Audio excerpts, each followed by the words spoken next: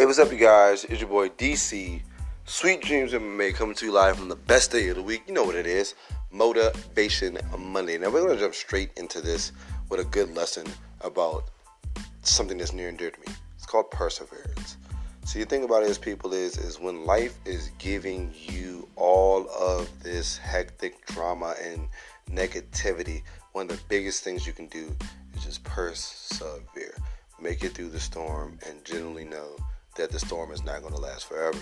Now, the reason why I even bring up perseverance is because we see a lot of people in the UFC right now literally making their way and making their career out of just being, having this attitude of not giving up and not quitting. And when I tell you, it gets you a long, long way in life because everything doesn't just happen when you want it, and everything just generally doesn't happen in an instant. And a lot of times you have to take that actual patience that you have and, even get roughed up a little bit. You got to take a couple lumps. And if you do actually persevere, a lot of times at the end of it, you notice that you will generally get the results that you wanted. You just had to, take a little time and be a little bit tough. Now, I'm going to say this because I noticed that a lot of older fighters as well are, trying to figure out where they are within the UFC and where they're going. And some of them are honestly understanding their perseverance is not quite getting them the result that they want. But it's letting them know that maybe it's time to either, pick another path or do another thing or things of that nature. Because sometimes your perseverance will show you that you've made it as far as you can go at something. And that now you need to take your energy and direct it somewhere else. Let's, because we can talk about how Chris Weidman, it's a big subject that we got to talk about, how he just thought that he was going to go to 205 and generally just be a monster and dominate like he was doing at 185. And I was telling people all the time, it's a lot of times, especially when you go up a weight class and you have to deal with people who are naturally already at that weight class, is that when they hit you and you get hit, you're definitely going to feel that weight difference. You're going to feel them sitting on their punches a little bit more. You're going to feel the fact that they are 205 or they're probably working at 225, 230 and they're cutting the 205, and those hits are different from someone probably cutting from 200 to 185. It's just totally different game. So, Weidman, I liked your confidence in yourself, but come on, bro. To think that you was going to go to 205, just like Luke Rockhold, and somehow have this random success, to me, is just crazy. But, it's all about who your camp is, who the people around you, and who are telling you what. But me, personally, I would have never told you to go to 205. I honestly would have told you to maybe try one more fight at 185. If it comes up as a loss, then, your reign is done.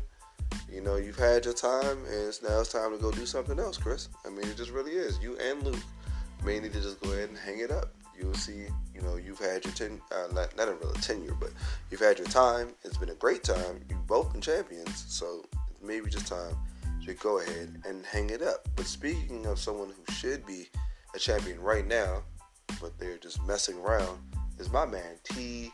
Ferg. Now, you've been hearing me bring up T. Ferg for a while. Like Tony Ferguson, the man, the myth, the legend, has been out here just destroying people for about a good 7 years.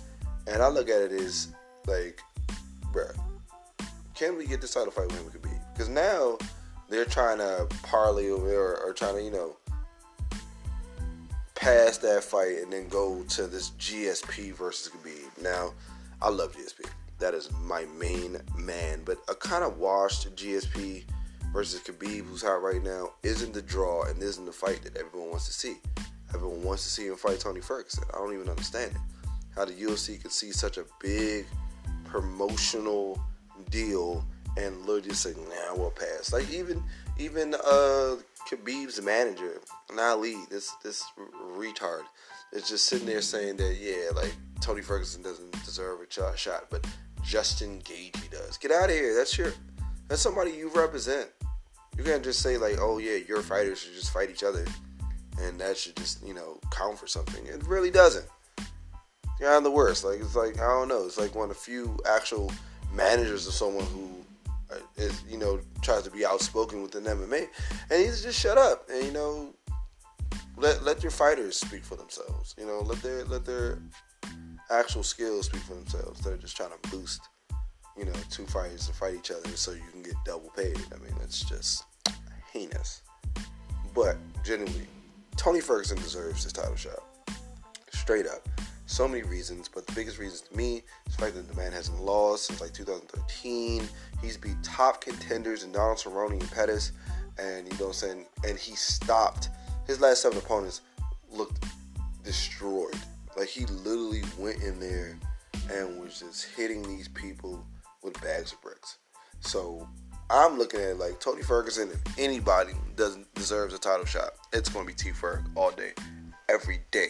Now, going into UFC 244, and you already know the big fight, the gangster fight, Nate Diaz and my man, Jorge Gamebred Masvidal is some shit that I'm looking for more than this apparent Usman and Covington card that is now so jam-packed.